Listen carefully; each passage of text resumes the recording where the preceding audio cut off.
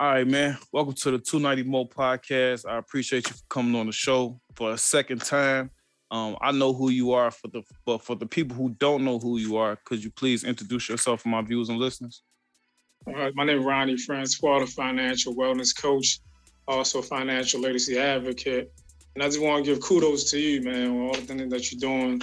Thank you for having me on your amazing platform. You're definitely doing some amazing things in your community, neighborhood. So I definitely appreciate you for having me back on here a second time.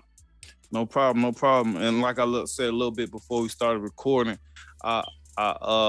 you provide what you provide is knowledge, and that's something I like to spread. You know what I'm saying? Because it's easy to in the lane that I'm in to drift off into a whole bunch of BS and nonsense. So I like to drop gems at the same time for my people, so that they learning something at the end of the day, taking something that they can, you know what I'm saying, help improve their life.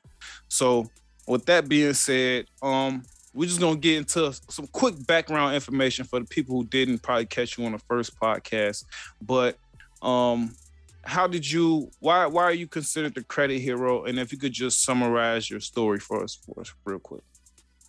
So I'm considered the credit hero because I'm out here changing people's lives. I'm saving lives. You know, this credit is something that affects everybody. Because at one time I had bad credit. It was so bad I used to hope somebody would steal my identity. But we all know when you have bad credit, nobody's gonna steal your identity unless they just practice. And so I went through like a lot of trials, a lot of errors, many years of bad credit. And I was almost at the point where I just said, you know what, I'm just give up on it.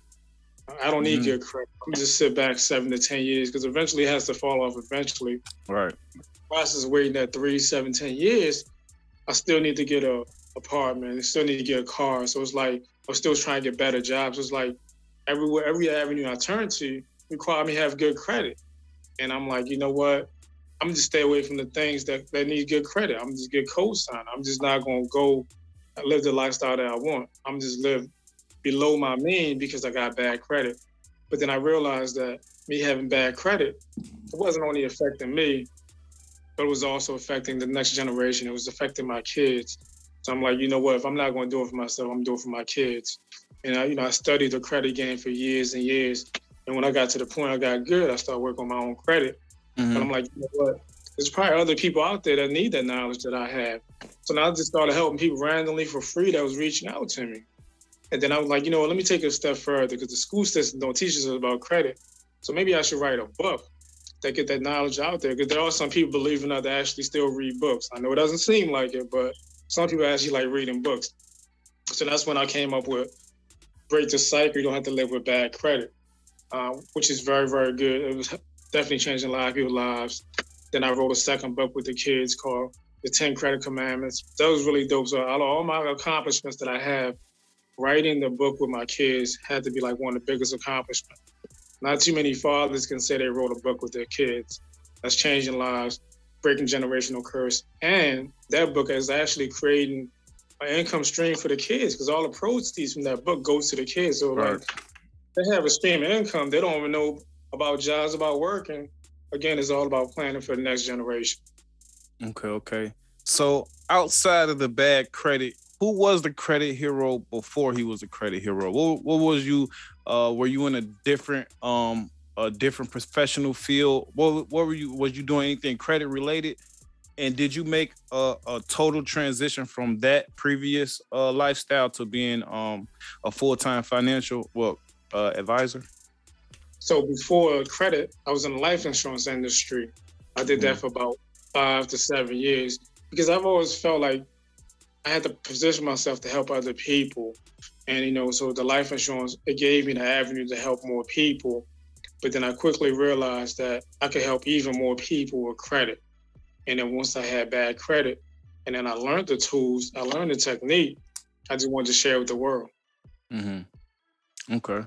All right. So I appreciate that. So with that being said, we can get right into what we're here for, man. We're going to go ahead and drop some knowledge for the people, man. All right. So I'm going to start with this. If you could just explain in the most layman's terms possible, what is credit? Credit is basically it's how you show that you're responsible. So when you're in school, you got a report card. It pretty much show what you did for like the last couple of years, last 12 years. So as adults, we have this thing called a credit report. Credit report basically just shows what have you been doing. It just shows that you're responsible with your money, shows that you're spending wisely. It just shows what you have been doing financially the last 12 years. So when you need money, whether it's to buy a house, invest in business, you're going to go to a bank or finance institution, you're going to say, look, I need to borrow $10,000. I need to borrow $1 million. They need you to look at your credit report to see if you're responsible before they make that decision or let you hold the money.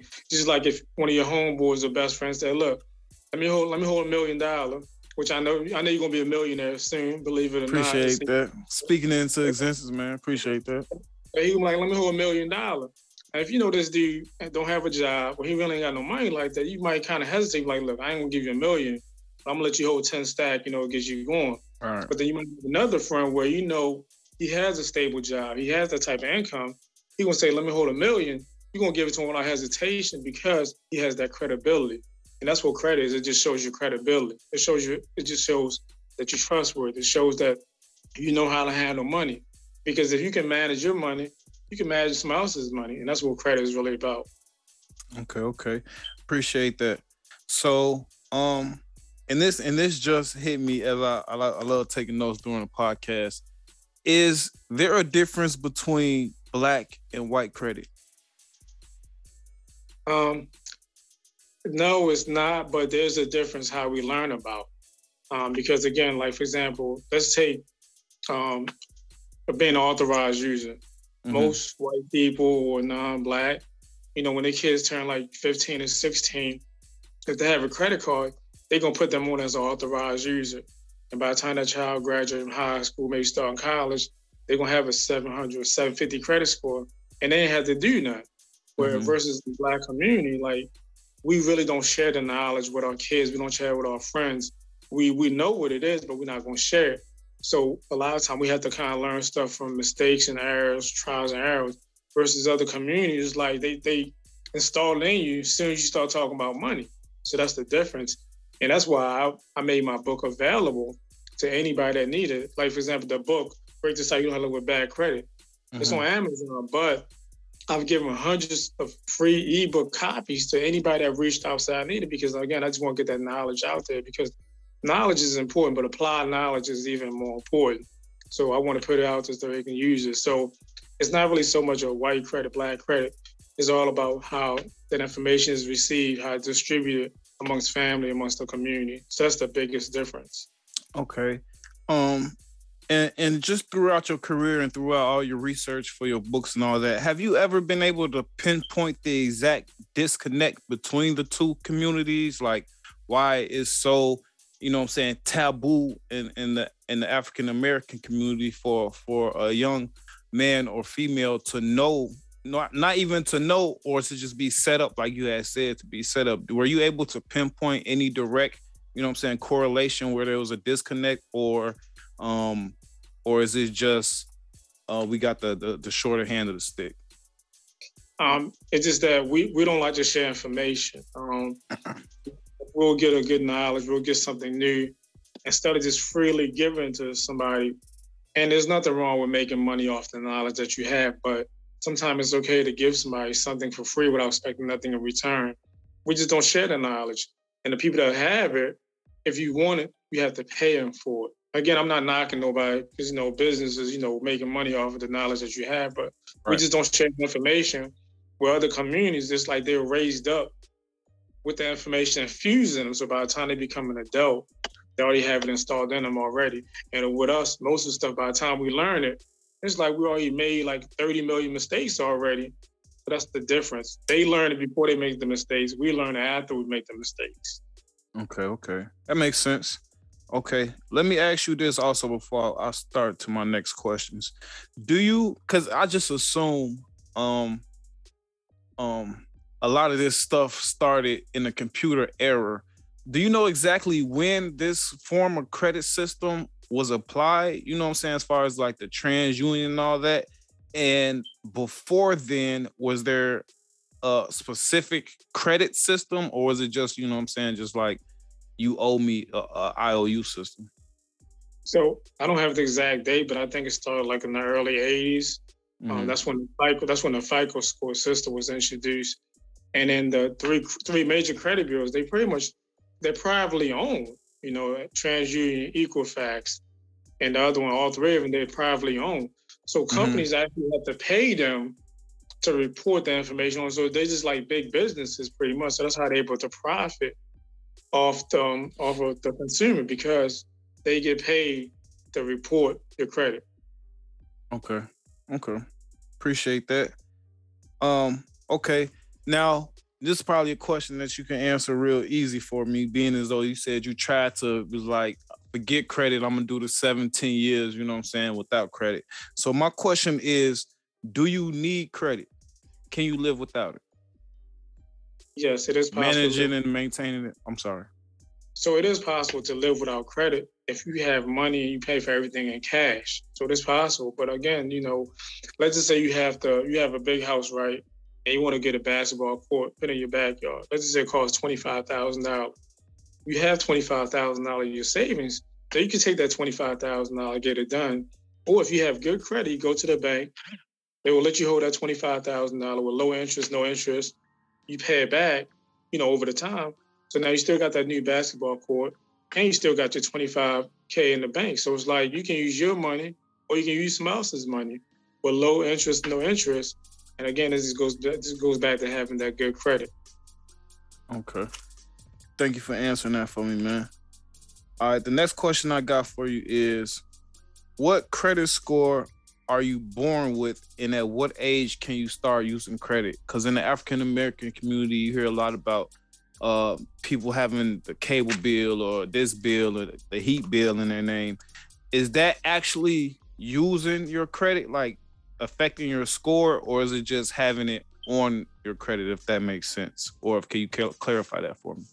Well, so we all know the credit score starts at 300 and it goes up to 850. So typically, if you don't have no credit or little to no credit, it probably hovers around between 400 and 450. You know, so it's probably not going to be below 400. So that might be what you're born with. But then as you build positive credit, it goes up. So the sweet spot for credit score is 750. I mean, of course, if you get 800, 850, you know, life is gravy. But once you hit 750, 770, you're going to be able to get a lot of good, little to no interest rate on anything that you get. So again, you know, it could be anything. It could start off around 400, 450. And then, you know, once you build it, get it up to 650, 700, 750, and you're right there at the sweet spot. Okay. And just speaking of those 700s and 750s, what is the max credit score you can have? And is there a limit? You know what I'm saying? Because if you keep paying your bills, is it a max score, or how does that work once you get to that upper echelon of credit and you continue maintaining good credit habits? 850 is the highest you can get. Okay. And how long would it take someone with the average credit score who's hovering probably around that 300 to 450 mark? How is it a year's? How long on average would it take somebody, an average person, to get from that average zone to 850 credit score? Is that something that's actually obtainable? Is that something that somebody listening right now with the average credit score should start working on? Yes, it is obtainable. And the big factor would be, do you have any negative items on your credit report? So if you have negative items on your credit report, meaning like charge-off, collections, late fees, defaults, student loan, bankruptcies, it's going to take longer because you can add all the positive credit you want. If you don't have those negative items off, your score is never really going to get where it needs to get. So you have to get those negative items off your credit report. Then your score is going to gradually go up. So if you don't have nothing on it, you can add positive credit. Pay your bills on time, keep your credit utilization 30%, it's going to gradually go up. But if you have 10, 20, 30 negative items on your credit report, you can add it, but you're going to hardly see the increase, or it might not even go up at all. So if you have negative items, it's going to take longer. If you don't have the negative items, you build that positive credit, it's going to be a lot easier to build up. So it really depends on the person's credit situation, because everybody's credit situation is different. So it's almost impossible to give you an exact timeline, but I will say it is a lot easier if you don't have little to no negative items on your credit report. Okay, cool. And just kind of staying in that lane, and you kind of touched it a little bit when you just speaking. What exactly is bankruptcy? What exactly does it do to your credit score?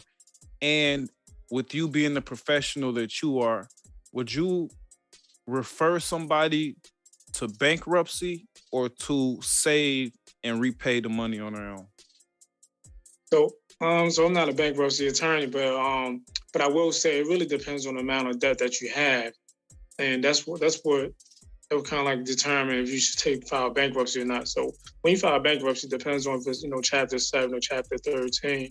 Basically, you go in front of the judge, you get a lawyer, and all the debt get wiped away, so you don't have to pay none of those people no debt. Like I said, it depends on if it's 7 or 13. But the only thing is, you don't have to pay none of those people. But the only thing is now that bankruptcy could stay on your credit for about 7 years. So when you go to maybe a big bank or financial institution, you're gonna say, hey, look, I need to borrow $10,000. I'm like, well, you filed bankruptcy. You didn't pay none of these other people. Why should I trust you that you're not gonna file bankruptcy after I give you this money? So that's the bad thing about bankruptcy. Yes, you don't have to pay nobody nothing back. Depends on if it's 7 or 13, but you're gonna have a hard time for anybody trusting you in the very beginning. Because they're gonna be afraid they're gonna get bamboozled. They'll be like, you bamboozled the last bank, you're gonna bamboozle me too. It's like a risk factor, but it is possible to get bankruptcy off your credit report once it's been discharged. Okay. What is the difference between a credit union and a bank, and how exactly does a credit union operate? So the credit unions are usually a lot more smaller than the big banks, and they're more community focused. They're more about helping you. They might have special programs that's tailored to the community. They might have special programs that's tailored towards people that got less than perfect credit. They're supposed to be more friendly. Again, they might have special credit cards that might be available to versus the big banks. They're really about profits. So the smaller banks, the credit union, they're about helping the community, helping you build. So I would just say, it's always good to have an account with a good credit union because they're just more friendlier versus helping you. Where the big banks, it's all about profits. Mm-hmm. Okay, cool. So I got a couple questions because this is one of a podcast. I got a lot of good questions back. A lot of people really liked the content that we provided last time. So I got a couple questions that people strictly want to ask you. The first question is, should you spend credit or cash first? I find myself a lot of times having $1,000 in cash and $1,000 in credit. Which should I spend first? So I would say, save the money or invest it. But if you're going to use the credit card, but just pay it back before the statement date.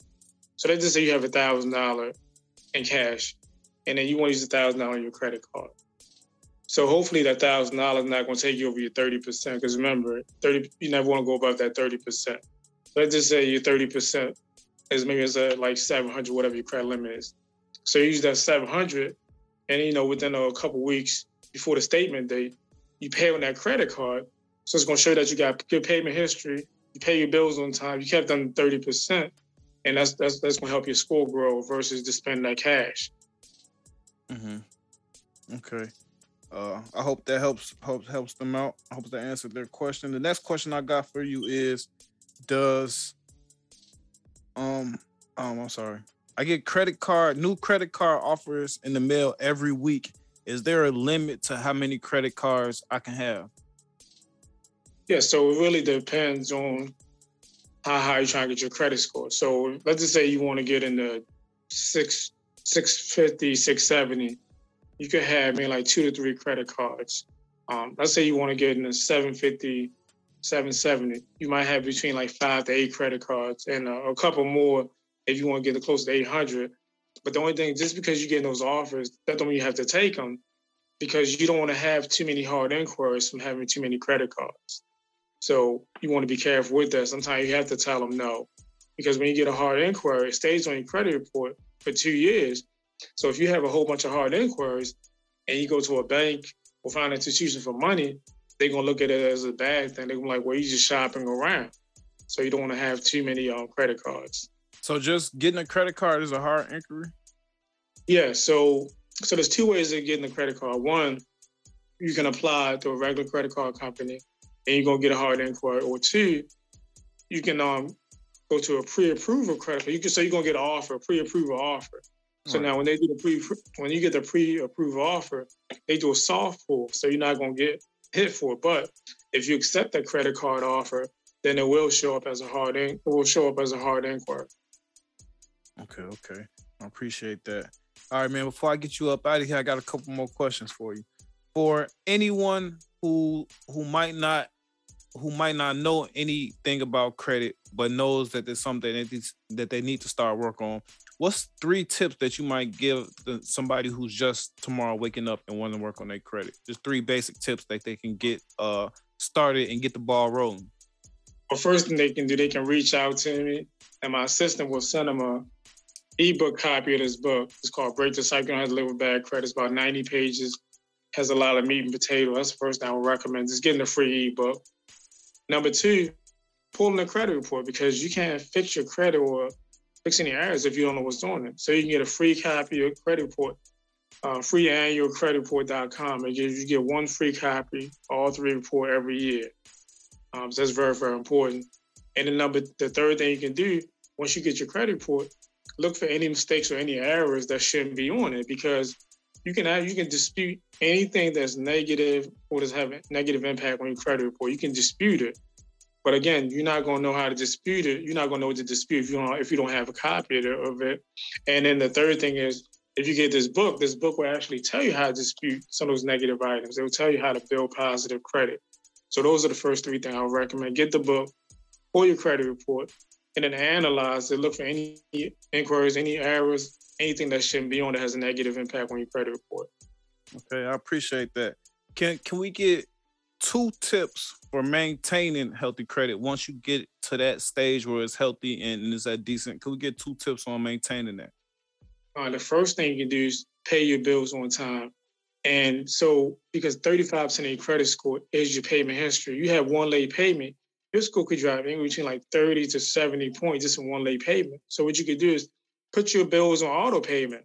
Even if it's just a minimum payment every month, put your bills on auto payment. I mean, I got some of my friends, they got their mortgage on auto payment. They got their car payments on auto payment. That way you're never going to be late, because that's 35% of your credit score. And the second thing is keeping your credit usage low. Because if you always max out your credit cards all the time, it's going to show that you're not responsible. So the credit bills, once you keep at 30%, but I recommend you keep it like 10% or even in single digits if possible. Maybe just get a pack of gum every couple months, or maybe just get a sandwich every couple months. But you want to keep some type of activities on it, but you don't never ever want to go above 30%, and you really want to keep it like 10% or lower if possible. So the credit usage and your on-time payment, that's 65% of your credit score right there. Okay. And the last thing, if it's anything if it's one thing that you know now that you could have told your younger self before the credit cards and messing up your credit, what would it be and why? Pay your bills on time. Makes sense. Because it's one of the simplest things to do, right, but it's one of the easiest things to get. Okay, and before we talk about the giveaway, I also want to ask you, does auto pay affect your credit in any way, or is it just a good habit to make sure the bills is paid on time? It's a good habit to make sure your bill get paid on time. Because because we human, we forget stuff. I mean, life happens. But if you have an auto pay, like I said, it's just a minimum payment. You know it's gonna get paid. And what about early payments? I heard early payments may do something. No. So one of the things that will affect your credit is when you actually pay something off, your score may drop. So let's say you pay your car payment off. Once you pay it off, within the next billing cycle, your score is going to take a hit. It's almost like you're getting punished for being a responsible adult. But again, that's why it's called a credit game. That's just how it works. Okay. All right. So before we get up out of here, I just got an announcement to make. Ronnie's going to be giving out 1 free copy of his new book for the most interactive commenter, liker, whoever reaches out to him for any credit advice, let me know. He going to let me know. And whoever's the most involved with this podcast, reach out to me. You can reach out to Ronnie, and we're gonna make sure to get you a free copy of your book. Before you get out of here, is there anything that you would like to say? Again, I just want to say, just thank you for having me on it. There's a lot of podcasts out there, but yours is definitely one of the dopest out there. So I definitely appreciate what you're doing. I appreciate that. We need more people out there like you, just doing what you're doing. I love to see other people. I love to see other people when they succeed, especially if it's another king. Just helping the community. So I definitely appreciate what you do. Thank you. Appreciate that. So before I get you out of here, let the people know where they can find you on, because your social media is bomb. Let them know where they can find you on social media, where they can find you, the book, and the best way to reach you if they want to get some credit tips or anything more. Yeah, so you can definitely reach me on IG, Mr. Ronnie _Credit Hero. This book it's on Amazon. Okay. Again, we definitely gonna be picking a winner for a free book. Yeah. You can call me 443-738-5529, 443-738-5529. You can just go to my website, RonnieFrancois.com. I mean, better yet, you could even just Google my name, Ronnie Francois, the Credit Hero. So there's so many different ways you can reach out to me. As I said, he definitely working, man, and he definitely, ever since we had our first correspondence, you've been nothing but kind, man. Appreciate you taking the time to come on the show. Enjoy the rest of your evening. Well, thank you. I appreciate you. All right, man. Take it easy. All right, thanks.